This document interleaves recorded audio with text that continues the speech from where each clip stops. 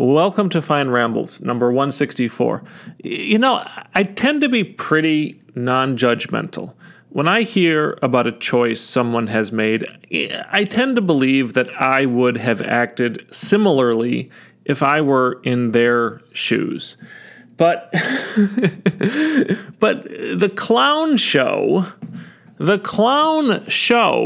that we have been living through recently makes me want to overcorrect and become, I don't know, like senior judgy McJudgeface. Because telling people that values are offensive, that's going to ruin a heck of a lot of lives because people actually believe that lie. Look, values matter.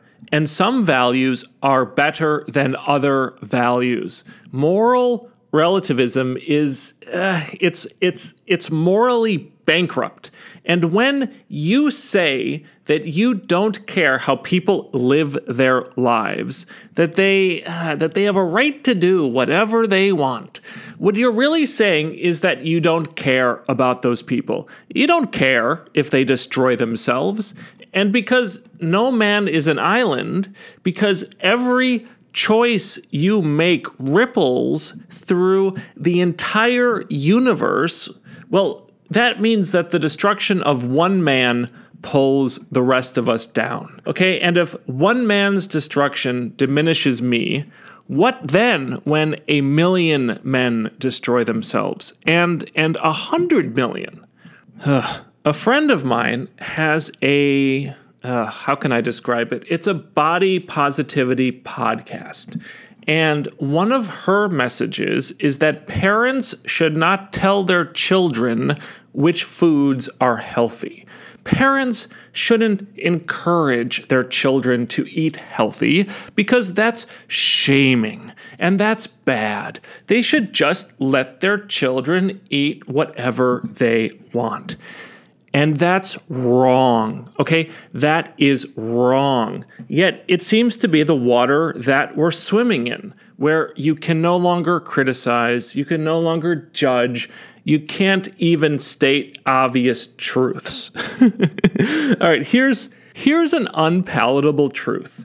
The choices you make will determine the life you live. More. The choices you make will determine the sort of person you become. And some choices are better than other choices, okay? They are not equivalent. Some choices are better. It is better to finish high school than it is to drop out. It is better to get married before you have children. It is better to rely on yourself and on your family and on your community than it is to rely on the government. It is better to develop self-control than it is to be a slave to your emotions or to be a slave to a drug. It is better to build than to destroy, unless we're talking about brutalist architecture. It's better to be strong than to be weak, because weak people will always depend on the kindness of strangers.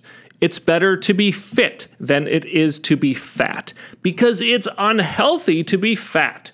It's better to admire beauty than ugliness, because beauty may be the highest value of all. And I get it. It's easy to destroy. It's easy to be weak. It's easy to be fat. It's easy to accept ugliness. But things that are easy in the short term are going to make your life hard in the long term. So I ask myself, Matt, can you say no now so that you can say a better yes later? Can you deny the you of today in order to improve the life of the you of tomorrow? The future you, if that makes any sense. Can you sacrifice the present in the service of the future? Look, we need to speak the truth, okay? We need to speak out that certain values are better than others. And more, we need to speak out for those values that are better.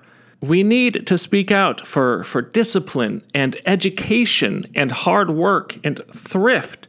We need to speak out for gratitude and cooperation. Because if we don't speak out, then the stage is left open for the worst voices. The worst voices with the worst ideas. Ideas like identity politics and critical race theory and third wave feminism and intersectionality. And these are all the same idea. They are the different heads of a hydra that is truly satanic. Okay, it's satanic. These voices want to bully us and pull everyone down to their level, okay? These voices are miserable with themselves and they're desperate for company. These voices are full of bitterness and resentment and hatred, and they want only to destroy. I think we have a cargo cult mentality in the West. Okay? And I think our cargo cult mentality thinks freedom is the solution to every problem. And I'm a big fan of freedom. Freedom is necessary. It's required. But human beings cannot thrive in an environment of total freedom. Man cannot stand total freedom. We destroy ourselves.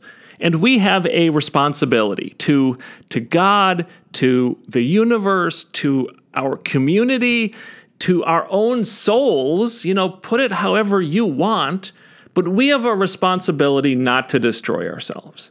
And without the right values, we will destroy ourselves, okay?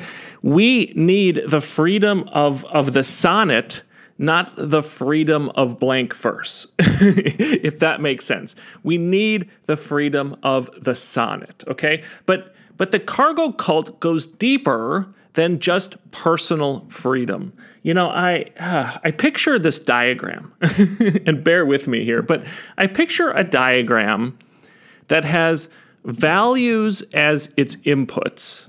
And then those values are hooked up to the machinery of institutions. And the output is, it's society, right? So maybe the institutions are like the engine of a car, and the values are the gasoline. And if you have both, then the car runs.